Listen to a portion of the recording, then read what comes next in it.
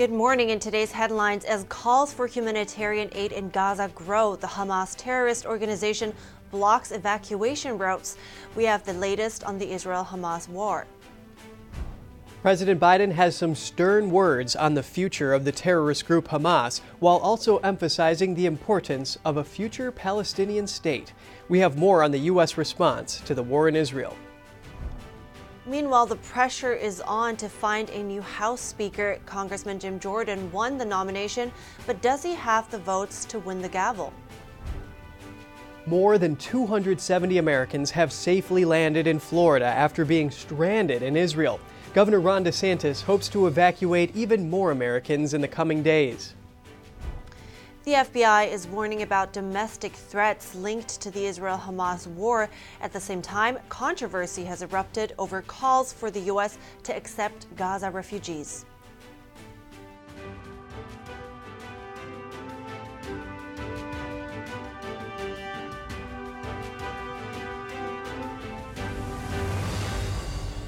Good morning. Welcome to NTD. I'm Kevin Hogan.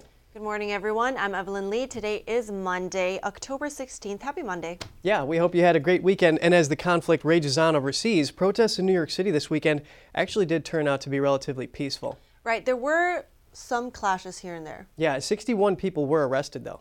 Yes.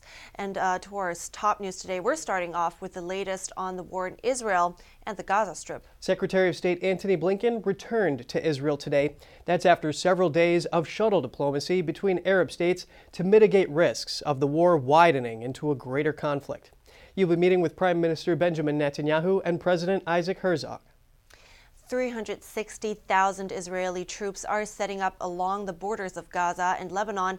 The siege of Gaza continues with water, food, and fuel supplies running low and demands growing for humanitarian aid to be allowed in. As Israel renews its call for civilians in the north of Gaza to move south, Hamas is actively blocking civilians from leaving. The IDF says it killed multiple Hamas commanders this weekend, including the leader of the October 7th attacks, Ali Khadi. In northern Israel, citizens within 1.25 miles of the Lebanese border are being evacuated. Residents from 28 communities will be moved to state-funded guest houses for the time being. This after Iran-backed terrorist group Hezbollah claimed responsibility for multiple anti-tank missile attacks on an IFD post over the weekend. One Israeli civilian was killed. Military casualties were also reported. Comments made on Sunday by Palestinian President Mahmoud Abbas criticizing Hamas were removed and changed without an explanation. A Palestinian news organization published the comments. They came during a phone call between Abbas and Venezuela's president. The two leaders were discussing Israel's bombing of Gaza. President Abbas' original statement said actions and policies of the terrorist group Hamas do not represent Palestinian people. A few hours later, the statement no longer referenced Hamas. It's unknown why the content was removed. There has been no comment by Abbas' office or by the newspaper. And Florida Governor Ron DeSantis welcomed Americans back after they were stranded in Israel for 8 days. Sunday's charter flight carried over 270 people, including 91 children. First big plane load, 270 people here. I think if you were watching, you saw a lot of families with young kids. So a lot of these people were in a real pinch. They had no help. They were not able to get out of Israel. And the state of Florida stepped up and answered the call. Florida partnered with search and rescue nonprofit group Project Dynamo and sent the plane to Israel. This occurred as major airlines canceled flights in and out of Tel Aviv after the Hamas terrorist attacks. Governor DeSantis says he expects more flights to bring Americans back home will be sent out in the coming days. The U.S. State Department estimates that over 20,000 Americans are currently in Israel and Gaza. The Israeli military now estimates close to 200 hostages are being held by Hamas and other terrorists in Gaza. NTD's Jeremy Sandberg has more on the current situation in Gaza and Israel. With food, water, electricity, and fuel in Gaza running low, demands from world leaders and the United Nations are growing for humanitarian aid. The IDF released these images of UNICEF first aid kits used by Hamas terrorists in their attacks, with the caption "Humanitarian aid for the purpose of terrorism," along with harrowing body cam footage recovered from a Hamas terrorist on October 7th. Israeli President Isaac Herzog says efforts being made to remove Palestinian civilians are being countered by Hamas. We are trying to help Palestinians in Gaza to go to a safe zone, whilst Hamas is trying to block them all the way through. One resident north of Gaza City told IDF that Hamas was confiscating people's belongings, including car keys and IDs, to stop them from heading south. IDF spokesperson Jonathan Conricus shared aerial footage of a Hamas roadblock. And this is the same two vehicles, and you can see the line of civilian vehicles trying to go from north to south, being blocked by two other vehicles. And that corresponds with intelligence and information we have from various sources. At least 70 people were reported killed and around 200 injured in Gaza in an explosion on an evacuation route Friday. Preliminary examination by forensic analysts and other experts have raised questions about the explosion's origin. Conricus stated the IDF does not target civilians and did not target vehicles or people trying to heed their evacuation warning. Specifically because we wanted people to go south, so it makes no sense for the IDF to have done it. Who would want to stop those same civilians? The same organization that did the roadblocks, Hamas.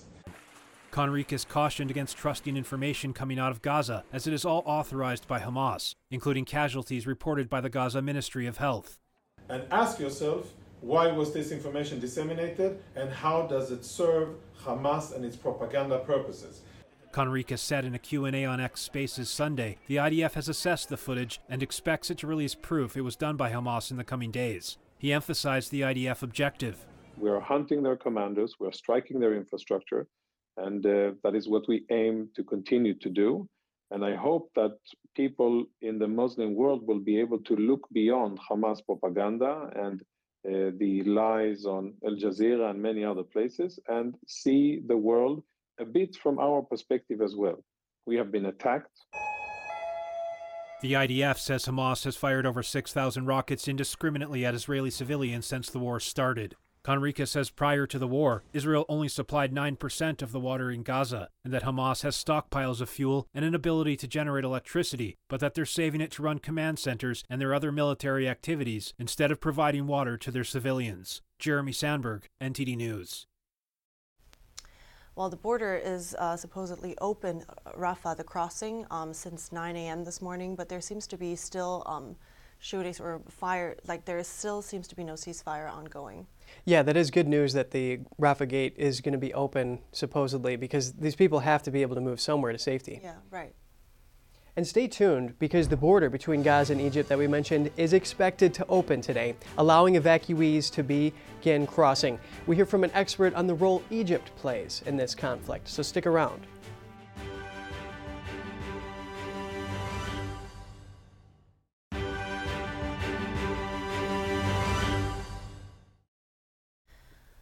Good to have you back. Egypt was expected to open the border crossing Rafah this morning, and to understand Egypt's role in this better, we're bringing in Alex Trayman.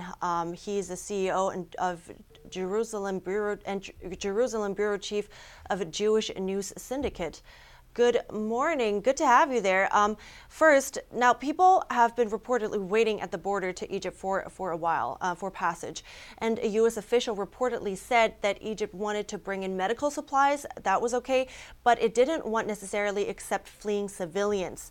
Now, why do you think was Egypt hesitant on that end?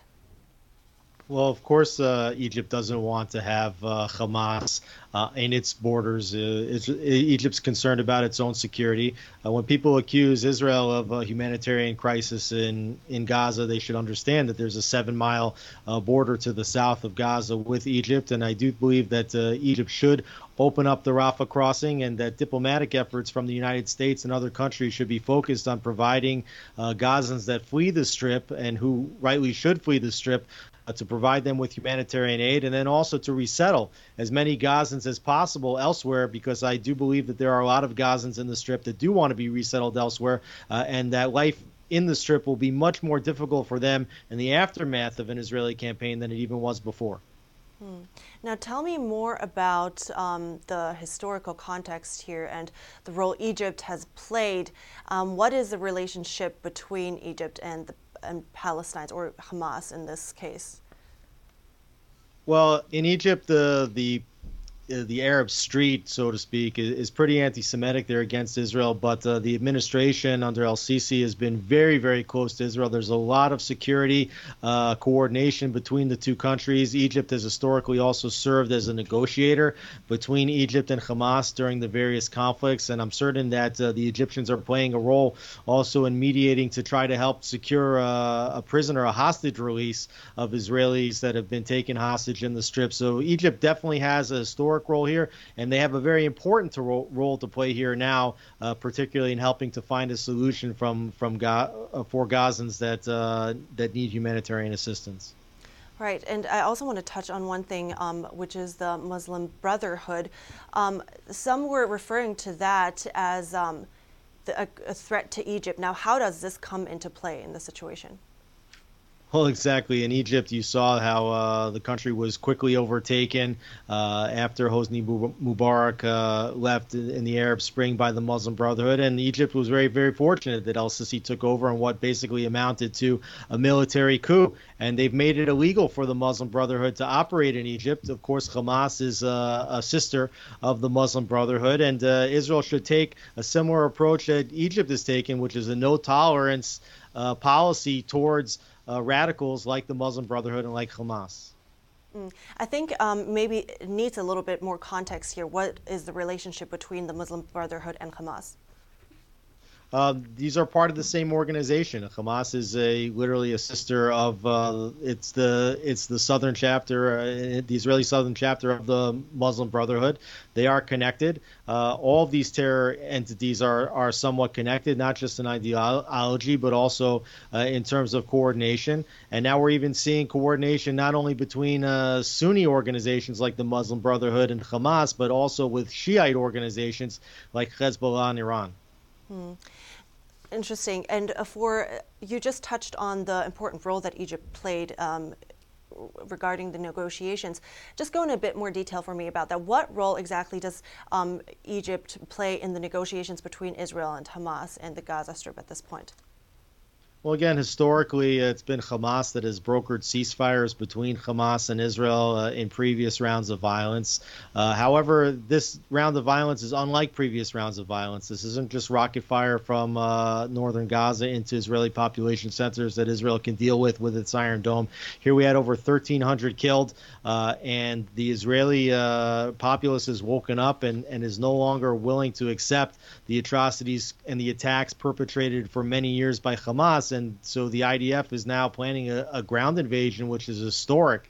You know, in previous contexts, Israel did not send troops on the ground into the Gaza Strip. So I don't think that Egypt is going to be able to prevent Israel from moving in to the Strip at this time. And their role now should really be focused on solving the humanitarian issue, the crisis that is quickly developing, and to try to get as many Gazans resettled as possible. Thank you so much for your insights on this, Alex Trayman. I really appreciate your time this morning. Thank you for having me. And President Biden said on Sunday that the Hamas terrorist group must be eliminated entirely. But the president also called for a path to a Palestinian state. NTD's Daniel Monahan has the latest on the U.S. response to the war in Israel. The number of Americans killed in the Hamas terror attacks now stands at 29. 14 are still missing. President Biden addressed possible hostages among them on 60 Minutes. We're going to do everything in our power to find those who are still alive and set them free. Biden says he doesn't think American troops would be necessary on the ground, as Israel has one of the finest fighting forces. This as American warships headed to the area amid growing clashes on Israel's northern border with Lebanon. President Biden spoke with Palestinian Authority President Abbas on Saturday. Biden condemned Hamas's brutal attack on Israel and reiterated that Hamas does not stand for the Palestinian people's right to dignity and self-determination. The two discussed U.S. efforts to work with the UN, Egypt, Jordan, Israel, and others to ensure humanitarian supplies reach civilians in Gaza. Meanwhile, Israeli Prime Minister Benjamin Netanyahu has invited Biden to visit Israel soon, but the White House hasn't announced any concrete plans. Secretary of State Antony Blinken held talks Sunday with the Egyptian president about the ongoing war between Israel and Hamas. Blinken promised a corridor from Gaza to Egypt will remain open for Palestinians to escape the Israeli bombing of Hamas targets currently underway. Blinken has met with other Middle East leaders and says there is a consensus to contain the outbreak of violence. Well, first, there's a determination in every country I went to make sure that this conflict doesn't spread. Blinken says President Biden has repeatedly warned any state or non-state actors not to take advantage of the situation. And we've backed up those words with concrete actions, including the deployment now of our 2 largest aircraft carrier battle groups to the region. That's not meant as a provocation, it's meant as a deterrent. The U.S. warships will station themselves in the eastern Mediterranean Sea. The first carrier strike group, the USS Gerald R. Ford, arrived off the coast of Israel earlier this week, and now the USS Dwight D. Eisenhower will join. A group of U.S. senators visited Tel Aviv on Sunday to show their support to Israel during the war with Hamas. Senator Jackie Rosen says her visit to Tel Aviv and meeting with those who have lost family, friends, and loved ones deeply impacted her. I'm here to tell the world this is real. This is real. Do not look away. Senator Mitt Romney says Palestinians in Gaza are being killed because of Hamas, not because of Israel. Hamas is holding their own population, the Palestinian population, as human shields. Senator Bill Cassidy shared one family's story. It's hard to imagine that the good news, the news that makes you happy, is that your terribly wounded son is now alive, being held captive in Gaza. Israel is expected to launch ground action in Gaza soon. The U.S. Embassy is warning any Americans in Gaza to immediately evacuate south. Daniel Monahan, NTD News. And now for some short headlines from around the world. Police evacuated 2 popular tourist sites in Paris over the weekend. The Louvre Museum and the Palace of Versailles both received bomb threats. Unrest in Paris prompted the deployment of 7,000 officers to protect public places across the country. The action followed a fatal school stabbing by an alleged Islamic extremist. The western Afghanistan region of Herat province was hit by its 4th major earthquake in just over a week yesterday. The biggest tremor registered 6.3 on the Richter scale. Thousands have been killed or injured in the series of quakes. Residents are unsure when the earthquakes will stop and have left the area to live in tents to avoid danger. An EU commissioner has given Elon Musk and X a warning about illegal content and disinformation related to the Israel-Hamas conflict. The EU commissioner also sent warnings to YouTube, Facebook, and TikTok. X CEO Linda Yaccarino responded saying the platform has taken down hundreds of accounts associated with Hamas. Many countries, including Canada, have citizens trapped in the escalating conflict in Gaza. Roughly 300 Canadian citizens and their families contacted the Canadian government asking for help. Canadian authorities say the task is complex. Officials are communicating with allies and the UN to support the departures. And first of all, our hearts go out to all those victims of the Afghanistan earthquake. Yes, definitely. And hopefully those Canadians will be able to move through the Rafah Gate and safely seek refuge in Egypt. Right. And I mean, the Canadian government has been contacting the Egyptian counterparts to assist them in leaving. So yeah, that's good. And I mean, when we talk about Hamas using civilians as human shields, the IDF actually found a report that showed that Hamas was confiscating the Gazans' personal belongings, preventing them from fleeing. That's right, yeah. So you can imagine why they would want them to stay there as cover. Good input, thank you. So we're going to go to break now. Congressman Jim Jordan faces stiff resistance as he vies for speakership. But if not him, then who can gain enough support? And can the Senate send aid to Israel without the House, like Senator Schumer suggests? We hear from an analyst. And Senate leader Chuck Schumer vows to push military aid through Congress as fast as possible as Israeli forces continue battling Hamas terrorists. The FBI warns of an increase in terrorist threats in the U.S. linked to the Israel-Hamas war as controversy erupts over calls to accept Gazan refugees. Another Iranian special interest alien arrested after illegally crossing the U.S.-Mexico border, bringing the total up to 4 so far this month. That story and more after the break.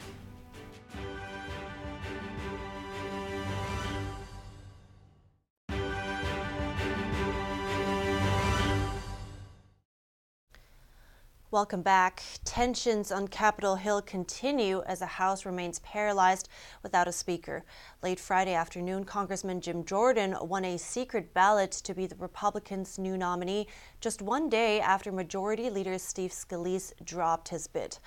The question now is whether Jordan has the support needed to win the gavel. Here's more. The runner-up from Wednesday's vote, Representative Jim Jordan, is now the new nominee after beating Georgia Representative Austin Scott in a closed-door vote. Well, we got 2 days to lobby and make phone calls to understand why people aren't there quite yet. After failing to coalesce behind Steve Scalise for House Speaker, it's not clear whether Jim Jordan, who came in second to Scalise in an internal party ballot Wednesday, can get enough support either. If he can't get 217, there's going to be a new candidate. Any candidate needs to win a majority of the entire House to be elected Speaker, which is 217 votes right now. That means a Speaker nominee can only afford to lose 4 Republican votes if all are present and voting. Democrats expected to give uniform backing to House Minority Leader Hakeem Jeffries. Some Republicans eager to put the messy internal politics behind them and get back to work as fighting rages between Israel and Hamas and a U.S. government funding deadline looms in 5 weeks. The problem has been consistently that we've allowed emotion to get in the way of logic and in the way of the necessity to actually govern. I did not come here to be emotional. I came here to govern, and the quicker we get past that, the better off we are. CNN reported yesterday that a number of House Republicans are planning to block Jordan's path to speakership. One unnamed congressman told the outlet he believes there are roughly 40 no votes. House Republicans are expected to meet behind closed doors this evening. The House Speaker vote is set for Tuesday at noon. And we're going to get some analysis on the scramble to select a Speaker of the House. Joining us live is Lenny McAllister, a political analyst and senior fellow with the Commonwealth Foundation. Lenny, it's always great to have you on the show. Thanks for coming on. Good morning, as always. So who are the holdouts and what are they looking for? Primarily the moderate Republicans, and what they're looking for is a sense of stability and an opportunity to know that they're not going to go through this again. And it's not just being able to operate within the confines of the House of Representatives. Those are also the most vulnerable Republicans going into 2024. So those that are on the extreme, they're in well-gerrymandered districts where they can stay in Congress for another 3, 4, 5 terms if they'd like. It's those vulnerable Republicans, the very Republicans, by the way, that gave the Republican Party this very slim majority going out of the 2022 elections into 2023 that are going to feel the squeeze the most. They're the ones that are going to have to answer to the constituents. They're the ones that are going to have to go after the swing voter. They are the ones that will likely be voted out of office after all this in 2024 and beyond. So what do established Republicans have to do with this?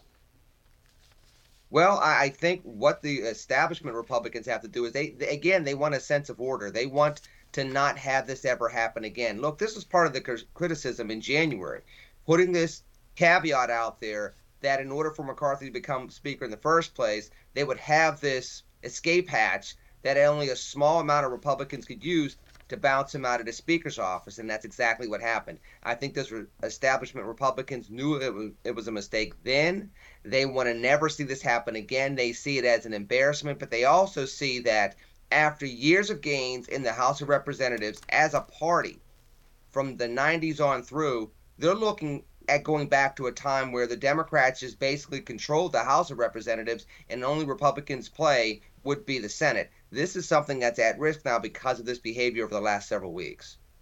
I want to get to that embarrassment that you touch on in just a moment, but there are Republicans that are growing frustrated here, and some are even openly saying they don't think anyone can get to 217. So if not Jordan, then who? The very interesting thing is they may have to go back to where they came from. They're going to need a compromise candidate, whether it's McCarthy or somebody else, somebody that's seen as a moderate that the Democrats will tolerate. The Republicans, at this point in time, they're so fracturalized, they're not going to like any one person. You probably have 3 or 4 different groups going on within the Republican caucus in the House. They're going to have to pick a compromise candidate, which is basically what they did in January. And this is going to be a very hard lesson for Republicans. And this is something that happened with the Tea Party movement during President Obama's tenure coming out of 2010. You can win elections. If you don't know how to govern and get along with yourselves, you can never make the change that you're looking to make. And this is another lesson that Republicans are learning. I think they're going to have to go back to a McCarthy type of candidate, somebody that a lot of people don't like, but somebody that the Democrats will tolerate. And what the Republicans have taught the Democrats at this point in time is they don't need to work with Republicans. They can keep this stalemate as long as they want, try to force something and broker something where they get a lot more power out of this once it's all said and done. Well, McCarthy has floated that rerun, and he's done it once, so we'll have to see, and it would be curious to know exactly what the hardliners would demand of him. But Senate Majority Leader Chuck Schumer is suggesting that they can send aid to Israel through the Senate without the House. Is this possible? I'm sure that they're going to use some type of legislative and regulatory circus maneuvers, if you will, to try to get around this. Of course, the executive, when it comes to certain police powers and supporting of allies, can do certain things when it comes to resources without necessarily declaring war or sending boots on the ground. I think this is one of the reasons why you have somebody as experienced as Chuck Schumer in the Senate. There are ways that they can get something out there. And I think the Senate, being the higher chamber, quote unquote, is understanding that they can't allow the stalemate in the House of Representatives to delay things when it comes to Israel. And Israel, at least, is a bipartisan issue. This is something that both sides of the aisle support in regards to making sure Israel has the resources and support that it needs to push back Hamas and make sure that they can get stability on the ground after the horrible attacks of 9 days ago. Right. So how does this lack of a speaker, we talked on embarrassment, affect the GOP in their public image? It shows them as being a very regionalized and fractionalized party. This is, again, going to be a party that's going to have a hard time winning anything that looks purple. And if there are presidential candidates that think that the fight in the House of Representatives is not going to affect them in 2024, they're wrong. If they go into a deep red state, if you're not supporting Jim Jordan, you're likely to lose that primary state or at least slide to 2nd, 3rd, 4th place. If you're going into a purple state and you're supporting somebody like a Jim Jordan, you're supporting all of what's been going on over the last 2 weeks, you're more likely to lose that state as well, because those states, your Pennsylvanias, even your North Carolinas, states that could be in play at the presidential level in 2024, those are where those swing voters reside. Those are the ones that are most ticked off with Congress acting in this way and getting the American people to this state. Fascinating insight from you. Lenny McAllister, political analyst. Thank you for your time. Thank you. God bless you all. And as the struggle to find a new House Speaker continues, Senate Leader Chuck Schumer says the Senate will push through military aid to Israel as soon as possible for its war against the Hamas terrorist group. Here's Schumer yesterday speaking in Tel Aviv. We say to Israel, America will stand with its ally Israel. So we will work with the Israeli government and the Biden administration to assemble the most generous package possible. Now, people will ask, what about the House? We're not waiting for the House. Schumer on Sunday said among Israel's requests are additional interceptors for its Iron Dome missile defense system, which has been operating nonstop, shooting down Hamas rockets from Gaza, and precision munitions. The needs, of course, are quickly evolving over time. He also said he urged Israeli leaders to assist with efficient humanitarian assistance while minimizing civilian casualties in Gaza. The Biden administration has underscored that democracies like ours are stronger and more secure when we uphold the rule of law. We echoed that to the Prime Minister of Israel and to every Israeli official we met. We told them that as well as military assistance, intelligence assistance, diplomatic assistance, we wanted humanitarian assistance. And I said to them, find the fastest, safest, and most efficient way to do so. We also told them it was really important and it's difficult, we know it's difficult, but still we have to minimize civilian casualties. Also on Sunday, White House National Security Advisor Jake Sullivan said the Biden administration hopes to push a new weapons package for Israel and Ukraine through Congress that will be significantly higher than $2 billion. But how any bill moves through Congress, currently without a speaker in the U.S. House of Representatives, is unclear. At one point yesterday, Schumer and other senators were forced to take shelter amid rocket fire. Schumer wrote on social media, quote, "While in Tel Aviv today, our delegation was rushed to a shelter to wait out rockets sent by Hamas." In his words, it shows you what Israelis have to go through. Right. And it's incredibly expensive, right? One Iron Dome missile costs around $60,000. Yeah, and then Hamas, these rockets they use are only $600. Right, and that shows you the asymmetry because I guess those Hamas's rockets, they don't have to be precise. There is this interesting picture where the Hamas's rockets, they just draw circles in the sky. They don't look like they have a specific target. Whereas the Iron Dome missile, of course, it has to be a very high-tech one because then they have to precisely intercept and calculate where they go. Yeah, and that's some of the reasons why Hamas is criticized for having blatant disregard for human life, because they don't even know where their rockets are going. Right. Yep. So we're going to move on here. The FBI is warning about domestic threats linked to the Israel-Hamas war. At the same time, controversy has erupted over calls for the U.S. to accept Gaza refugees. Here's the story. FBI Director Christopher Wray stated there has been an increase in reported threats since Hamas launched attacks on Israel. Wray emphasized the evolving threat and the possibility of foreign terrorists inciting attacks on U.S. soil. He urged law enforcement to be vigilant, especially for lone actors who may be inspired by recent events. Wray offered condolences to Israel and condemned anti-Semitism, highlighting the need to confront threats both domestically and abroad. This warning comes as Israeli military leaders announce preparations for a ground invasion of Hamas-controlled Gaza. Police departments in major U.S. cities are on high alert amid fears of violence during pro-Palestinian demonstrations, monitoring key locations with extra attention to synagogues and mosques in Chicago. This after a synagogue in a Chicago suburb was forced to evacuate last week after receiving a bomb threat. No credible threat was found. Capitol Police in Washington plan to enhance security at the complex, and in New York City, law enforcement presence is increased. At the same time, controversy is brewing over calls for the U.S. to accept Gaza refugees.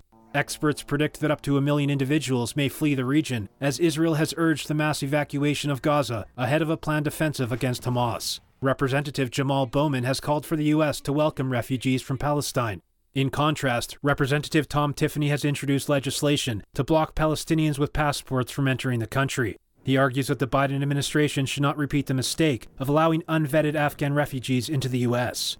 Other Republicans, including Senator Marco Rubio and Florida Governor Ron DeSantis, oppose accepting Gaza refugees, citing concerns about terrorism and the country's ability to secure its own borders, saying that neighboring Arab nations should open their borders and take them in. The Israeli military has said it'll make extensive efforts to avoid harming civilians while it carries out operations in Gaza in the coming days.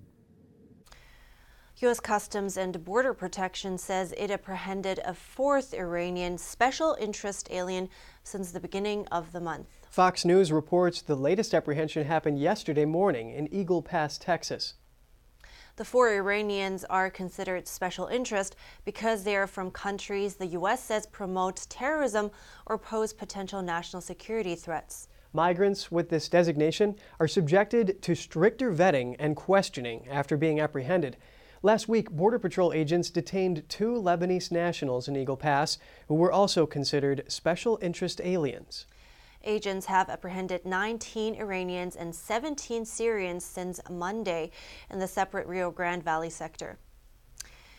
Senator Ted Cruz has highlighted the influx of illegal immigrants at the southern border, including those on the terror watch list.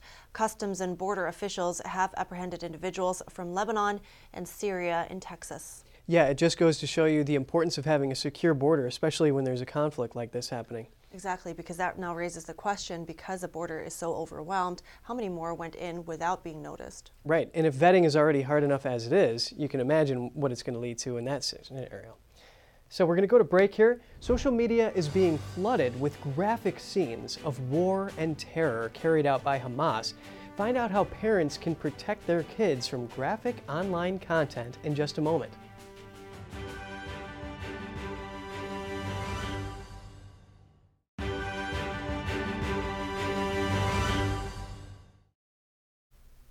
Good to have you back. Many schools, psychologists, and safety groups are urging parents to disable their children's social media apps. This over concerns the Hamas terrorist group may spread graphic videos of hostages captured in the Israel conflict. Here with us live is NTD business host Don Ma. Don, to the rescue. Don, how do parents protect their young kids from seeing potentially graphic content online? Yeah, Evelyn, I mean, I think this is something very important for parents to consider because, you know, there's some very scary images and video online that you know, maybe even disturbing for adults, let alone young children. You know, that's videos like hostages taken on the streets, civilians wounded.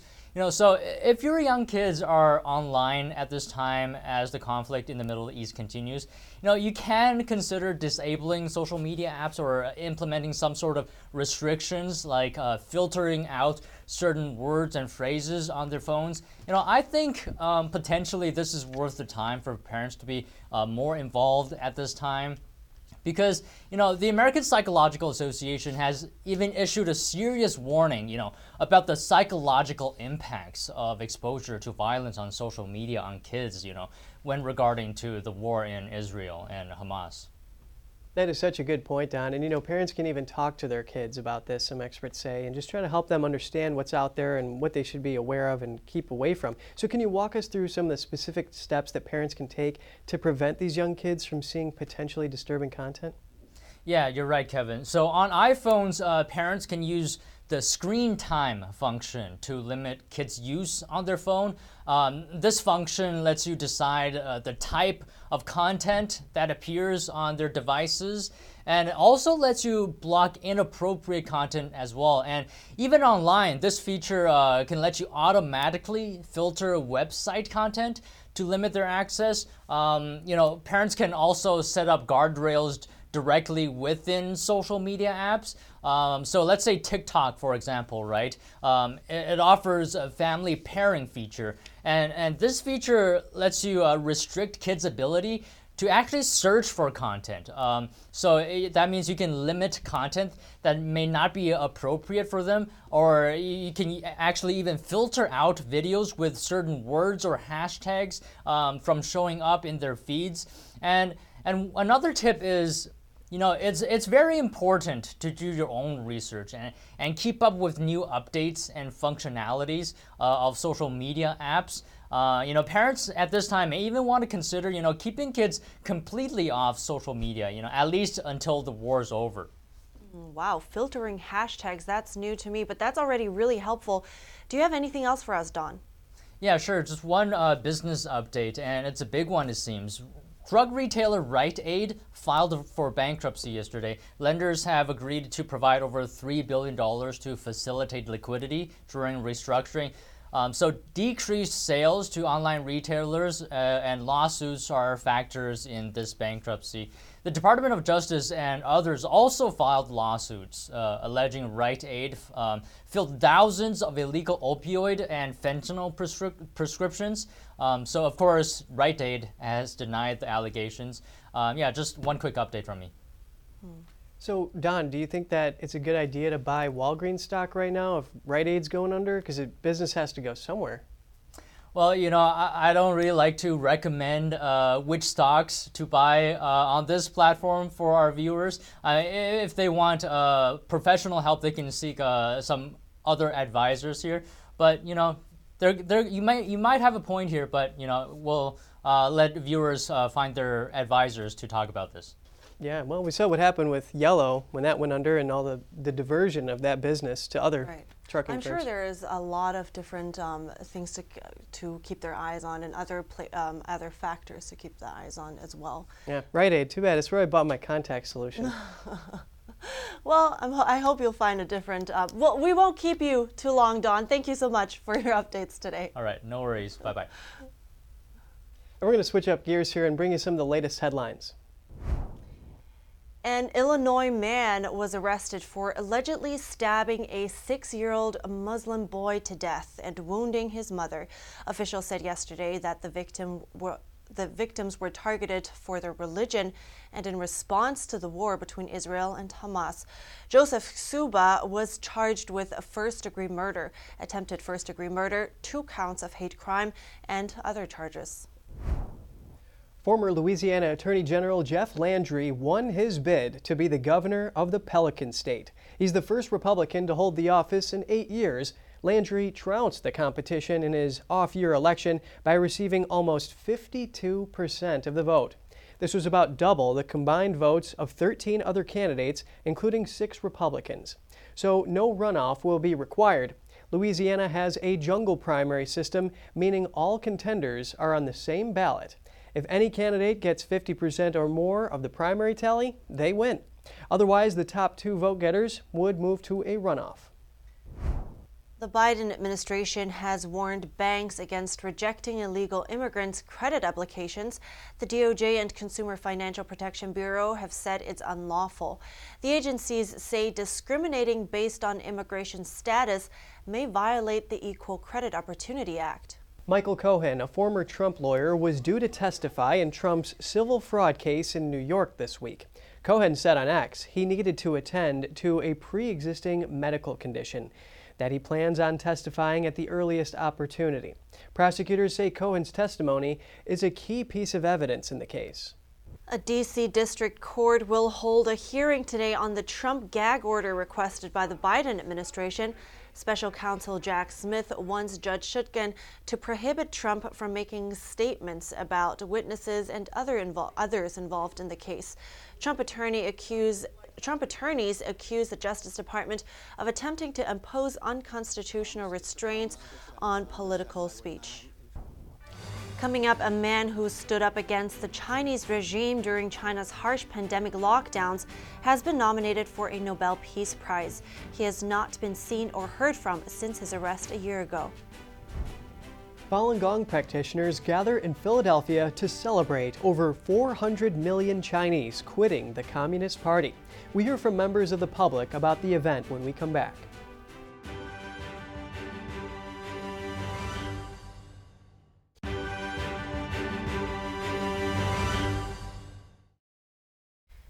Good to have you back. It's been a year since one man stood up against the authoritarian rule of the Chinese Communist Party and its leader, Xi Jinping. Peng Lifan, known as the Bridgeman, has now been nominated for the Nobel Peace Prize.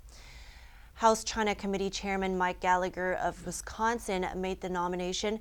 He called the event a story of courage and cowardice. On October 13th last year, Mr. Peng strung up banners on Sitong Bridge over Beijing's bustling Third Ring Road. This was during the communist regime's 3-year draconian COVID-19 lockdowns. The banners read, "We don't want COVID tests, we want food. We don't want cultural revolution, we want reform. We don't want lockdowns, we want freedom. We don't want an autocrat, we want votes. We don't want lies, we want dignity. We are citizens, not slaves."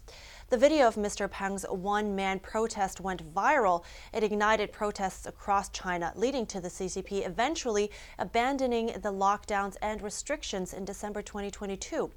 Over the weekend, many overseas Chinese in cities worldwide held rallies in front of Chinese consulates, shouting slogans against the CCP's authoritarian rule and calling for the release of Mr. Peng. His whereabouts are still unknown since his arrest a year ago. And on the topic of China, Falun Gong practitioners in Philadelphia held a rally yesterday celebrating the more than 400 million Chinese quitting the Chinese Communist Party and its affiliated organizations. Some local officials showed their support and attended the rally. NTD's Costa Menez has more on the event and the public's response. Local Falun Gong practitioners gathered in Chinatown on Sunday. The rally, which offered congratulations to the 420 million Chinese who have quit the Chinese Communist Party and its youth groups, received much of the public's support. Oh, it's wonderful. It's a very noble thing you're doing. I love the Chinese people, the Chinese American, and the Chinese people are such a humble, good people. And this is very noble what you're doing. The peaceful Tuidang or Quit the Party movement was inspired by a series of articles, including the 9 commentaries on the Communist Party published by the Epoch Times in November 2004, which exposes the crimes of the CCP. The movement has allowed Chinese people around the globe to break free from the regime's statewide propaganda machine, as well as nearly 75 years of brutal oppression that has deprived the Chinese people of their spiritual heritage and basic human rights. The CCP has killed an estimated 80 million Chinese through multiple campaigns, such as the Great Leap Forward, the Cultural Revolution, and the Tiananmen Square massacre, as well as the ongoing persecutions of Christians, Uyghurs, Tibetans, and Falun Gong practitioners. Falun Gong, also known as Falun Dafa, is a peaceful spiritual practice based on the universal principles of truth, compassion, and forbearance. Practitioners have suffered persecution since the practice was banned by former CCP leader Jiang Zemin in 1999. The persecution is ongoing and includes forced organ harvesting. I can't believe this is going on. This is such an evil world. It's heartbreaking. This is very heartbreaking that human beings are treated like this. But it's good to know that people are standing up and still fighting fearlessly. You have to be fearless. The rally was also attended by a Pennsylvania state senator who gave a short speech. Organ harvesting shouldn't be happening any place in the world. No living person should be killed in order to for their organs. And so certainly to the extent that's happening, that's terrible. And to the extent the Chinese government isn't stopping it, it should. Pennsylvania State Representative Mary Isaacson issued a citation, which highlights growing awareness of the CCP's imminent threat to the world and brings attention to the importance of stopping the tyranny of communist China and ending the CCP's global threat. Rallies were also held in other parts of the country, including Brooklyn, New York. Kost Jimenez, NTD News. It's a few seconds until 8, so we are starting off the second part of our broadcast now.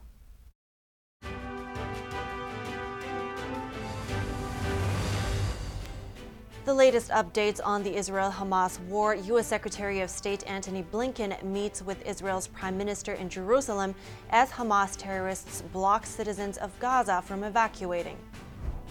Secretary of State Antony Blinken promises a corridor from Gaza to Egypt will remain open for Palestinians to escape. Meanwhile, President Biden has some tough words on the future of Hamas. Chinese Foreign Minister Wang Yi criticizes Israel's actions against Palestine as pressure mounts for China to release an official stance on the Israel-Hamas war. Immigrants dubbed special interest aliens have been illegally crossing into the U.S. This month alone, authorities detained 4 Iranians with that designation.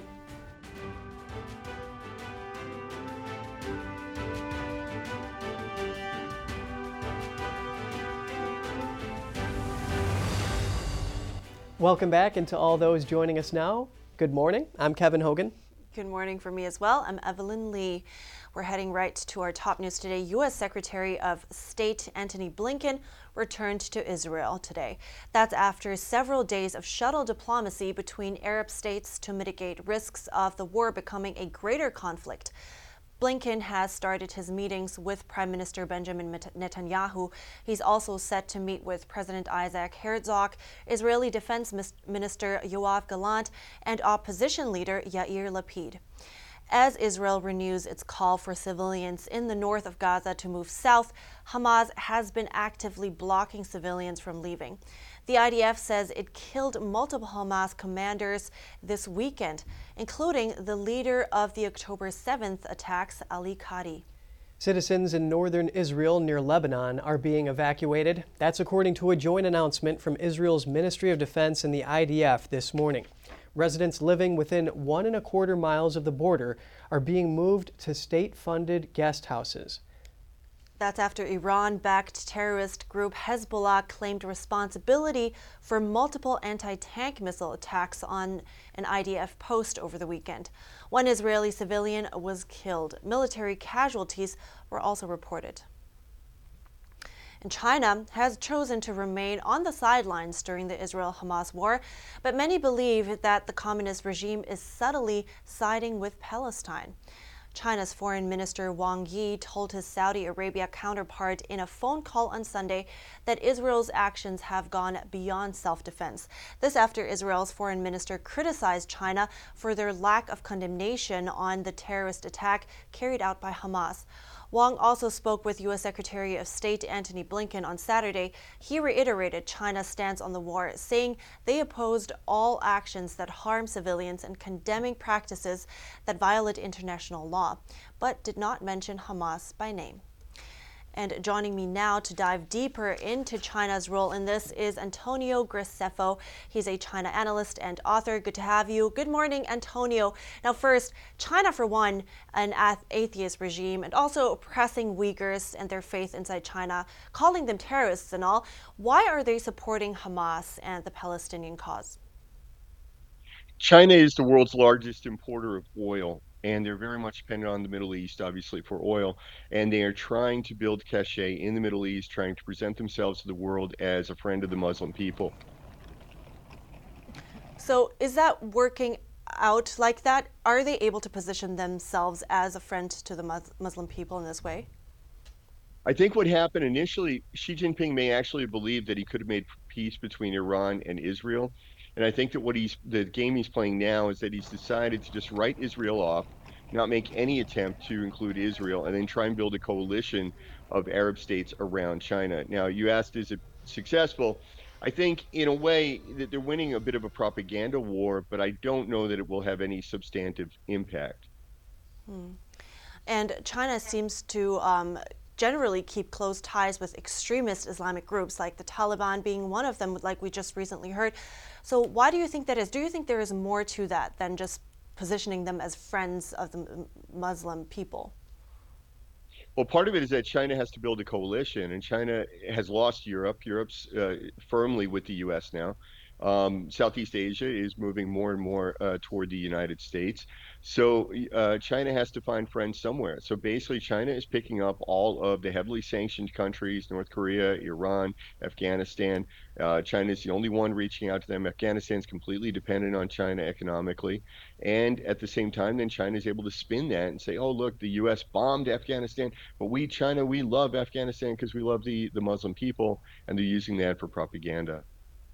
Interesting. And at the same time, though, I've spoken to a couple of experts on this, and there were multiple people that were talking about this opening up a possibility for China to make a move in Taiwan. Now, how does this conflict in the Middle East help China in this regard? Yeah, the three major conflicts that the U.S. is supporting are all very important, and they need to have continued funding. That would be Ukraine, Israel, and Taiwan.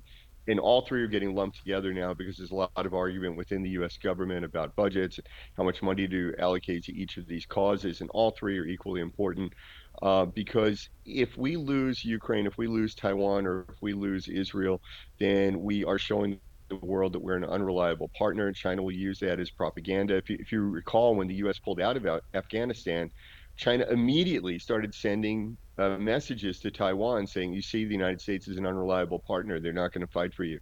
So it's very important for us to continue to support Taiwan. Understood. And there are also reports that say that Hamas used Chinese tech to breach the border into Israel. So there is a lot of things going on also, of course, like behind the scenes. So bottom line here, how closely do you think China is involved and has interest in all of this conflict?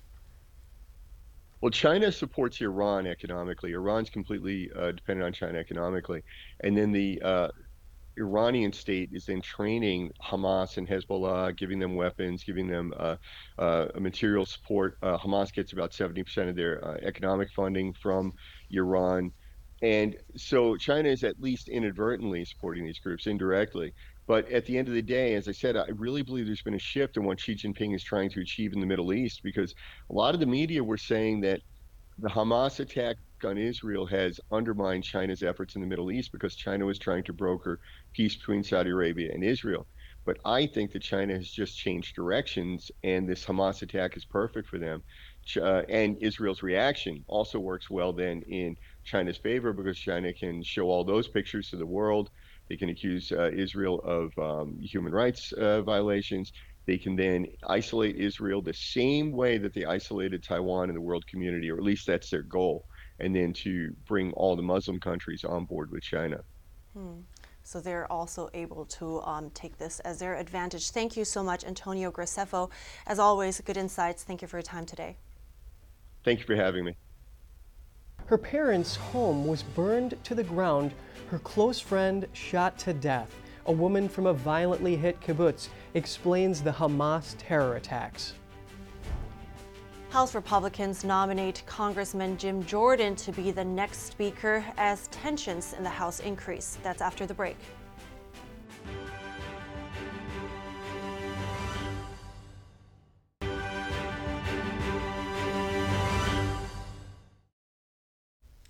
Welcome back. Tensions on Capitol Hill continue as the House remains paralyzed without a speaker. Late Friday afternoon, Congressman Jim Jordan won a secret ballot to be the Republicans' new nominee, just one day after Majority Leader Steve Scalise dropped his bid. The question now is whether Jordan has the support needed to win the gavel. We spoke to Lenny McAllister, a political analyst and senior fellow with the Commonwealth Foundation, to get some analysis on the scramble to select a Speaker of the House. So who are the holdouts and what are they looking for? Primarily the moderate Republicans, and what they're looking for is a sense of stability and an opportunity to know that they're not going to go through this again.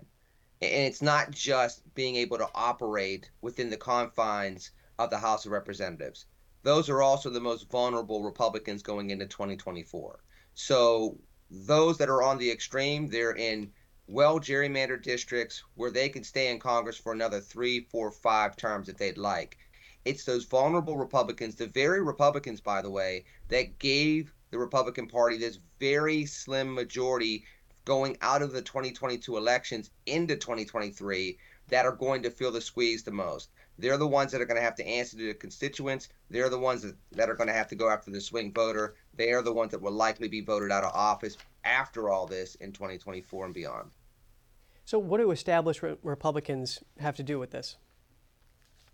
Well, I think what the establishment Republicans have to do is they want a sense of order. They want to not have this ever happen again. Look, this was part of the criticism in January, putting this caveat out there that in order for McCarthy to become Speaker in the first place, they would have this escape hatch that only a small amount of Republicans could use to bounce him out of the Speaker's office, and that's exactly what happened. I think those establishment Republicans knew it was a mistake then. They want to never see this happen again. They see it as an embarrassment, but they also see that after years of gains in the House of Representatives as a party from the 90s on through, they're looking at going back to a time where the Democrats just basically controlled the House of Representatives and only Republicans play would be the Senate. This is something that's at risk now because of this behavior over the last several weeks. CNN reported yesterday that a number of House Republicans are planning to block Jordan's path to speakership. One unnamed congressman told the outlet he believes there are roughly 40 no votes. House Republicans are expected to meet behind closed doors this evening. The House Speaker vote is set for Tuesday at noon. And President Biden said on Sunday that the Hamas terrorist group must be eliminated entirely, but the president also called for a path to a Palestinian state. NTD's Daniel Monahan has the latest on the U.S. response to the war in Israel. The number of Americans killed in the Hamas terror attacks now stands at 29. 14 are still missing. President Biden addressed possible hostages among them on 60 Minutes. And we're going to do everything in our power to find those who are still alive and set them free. Biden says he doesn't think American troops would be necessary on the ground, as Israel has one of the finest fighting forces. This as American warships headed to the area amid growing clashes on Israel's northern border with Lebanon. President Biden spoke with Palestinian Authority President Abbas on Saturday. Biden condemned Hamas's brutal attack on Israel and reiterated that Hamas does not stand for the Palestinian people's right to dignity and self-determination. The two discussed U.S. efforts to work with the UN, Egypt, Jordan, Israel, and others to ensure humanitarian supplies reach civilians in Gaza. Meanwhile, Israeli Prime Minister Benjamin Netanyahu has invited Biden to visit Israel soon, but the White House hasn't announced any concrete plans. Secretary of State Antony Blinken held talks Sunday with the Egyptian president about the ongoing war between Israel and Hamas. Blinken promised a corridor from Gaza to Egypt will remain open for Palestinians to escape the Israeli bombing of Hamas targets currently underway. Blinken has met with other Middle East leaders and says there is a consensus to contain the outbreak of violence. Well, first, there's a determination in every country I went to make sure that this conflict doesn't spread. Blinken says President Biden has repeatedly warned any state or non-state actors not to take advantage of the situation. And we've backed up those words with concrete actions, including the deployment now of our two largest aircraft carrier battle groups to the region. That's not meant as a provocation, it's meant as a deterrent. The U.S. warships will station themselves in the eastern Mediterranean Sea. A group of U.S. senators visited Tel Aviv on Sunday to show their support to Israel during the war with Hamas. Senator Jackie Rosen says her visit to Tel Aviv and meeting with those who have lost family, friends, and loved ones deeply impacted her. I'm here to tell the world this is real. This is real. Do not look away. Senator Mitt Romney says Palestinians in Gaza are being killed because of Hamas, not because of Israel. Hamas is holding their own population, the Palestinian population, as human shields. Senator Bill Cassidy shared one family's story. It's hard to imagine that the good news, the news that makes you happy, is that your terribly wounded son is now alive being held captive in Gaza. Israel is expected to launch ground action in Gaza soon. The U.S. Embassy is warning any Americans in Gaza to immediately evacuate south. Daniel Monahan, NTD News. The FBI is warning about domestic threats linked to the Israel-Hamas war. At the same time, controversy has erupted over calls for the U.S. to accept Gaza refugees. Here's the story.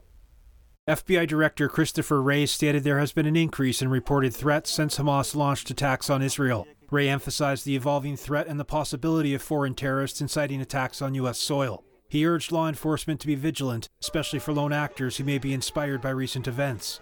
Wray offered condolences to Israel and condemned anti-Semitism, highlighting the need to confront threats both domestically and abroad. This warning comes as Israeli military leaders announced preparations for a ground invasion of Hamas-controlled Gaza. Police departments in major U.S. cities are on high alert amid fears of violence during pro-Palestinian demonstrations, monitoring key locations with extra attention to synagogues and mosques in Chicago. This after a synagogue in a Chicago suburb was forced to evacuate last week after receiving a bomb threat. No credible threat was found. Capitol Police in Washington plan to enhance security at the complex, and in New York City, law enforcement presence is increased. At the same time, controversy is brewing over calls for the U.S. to accept Gaza refugees. Experts predict that up to 1 million individuals may flee the region, as Israel has urged the mass evacuation of Gaza ahead of a planned offensive against Hamas. Representative Jamal Bowman has called for the U.S. to welcome refugees from Palestine. In contrast, Representative Tom Tiffany has introduced legislation to block Palestinians with passports from entering the country. He argues that the Biden administration should not repeat the mistake of allowing unvetted Afghan refugees into the U.S. Other Republicans, including Senator Marco Rubio and Florida Governor Ron DeSantis, oppose accepting Gaza refugees, citing concerns about terrorism and the country's ability to secure its own borders, saying that neighboring Arab nations should open their borders and take them in. The Israeli military has said it'll make extensive efforts to avoid harming civilians while it carries out operations in Gaza in the coming days. U.S. Customs and Border Protection says it apprehended a fourth Iranian special interest alien since the beginning of the month. Fox News reports the latest apprehension happened yesterday morning in Eagle Pass, Texas. The 4 Iranians are considered special interest because they are from countries the U.S. says promote terrorism or pose potential national security threats. Migrants with this designation are subjected to stricter vetting and questioning after being apprehended. Last week, Border Patrol agents detained 2 Lebanese nationals in Eagle Pass who were also considered special interest aliens. Agents have apprehended 19 Iranians and 17 Syrians since Monday in the separate Rio Grande Valley sector. And it's been a little over a week since the brutal Hamas attack on many Jewish communities. NTD's Daniel Monahan spoke with a woman who grew up on one of the hardest hit kibbutzes. Noah Shinar Ron grew up on the Kfar Aza kibbutz, one of the communities most violently attacked by Hamas terrorists. Her parents' home was burned down during the attack. The kibbutz is now a quarantine military zone, and nobody can go back there. Of the 600 people on the kibbutz at the time of the attack, Shinar Ron says 53 are dead, 27 missing, and 7 kidnapped. Those kidnapped include a mom and her 3 young kids. She also had another child with her whose parents were murdered earlier, and that child ran to the house of the family that was later kidnapped. So it's a woman, and the child that ran to them is 3 years old, and the 3 other kids are also very young. So one of Shinar Ron's friends was at home with her husband and kids when terrorists attacked the kibbutz. They took refuge in a bomb shelter at 6:30 in the morning. They didn't take, phone chargers or anything because they're so used to bombing, they didn't think anything of it. But about 15 minutes later, they started hearing Arabic outside, and they realized that something's very wrong. Her friend's husband sat there with his gun loaded near the door for 30 hours. They had no water, food, or electricity. They needed to stay awake in case somebody tried to enter the shelter. They heard the terrorists inside their home. They were inside their house. For a few hours, they were able to see community members communicating on WhatsApp groups. There were people saying, "Help, they're inside the house. Help, they shot me. Help me, please send someone." And then these people slowly, one by one, they disappeared. And so they knew they were dying. And once they had no communication, she said to her husband, "Okay, let's open the door. Let's let them come in. Everybody's dead. We've been left behind." Another close friend of Shinar Ron's was shot to death along with his wife and children. He had tried to shield them from terrorists' bullets with his body. They found a very close friend of mine hugging his wife and 3 kids. They were all shot. Yeah, they were all shot. So, a whole family. Yes. The 2 boys were, they were basketball players. They were meant to go national. They were all found in their home shelter on the bed, hugged together, with my friend covering them all with his body. Shinar Ron takes issue with anyone trying to refer to Hamas as freedom fighters or a liberation organization. I need them to really wake up and understand this is not the case. This is an organization whose entire focus is on killing Jews. They're not interested in building a Palestinian state. They're not interested in rehabilitating the Palestinian people.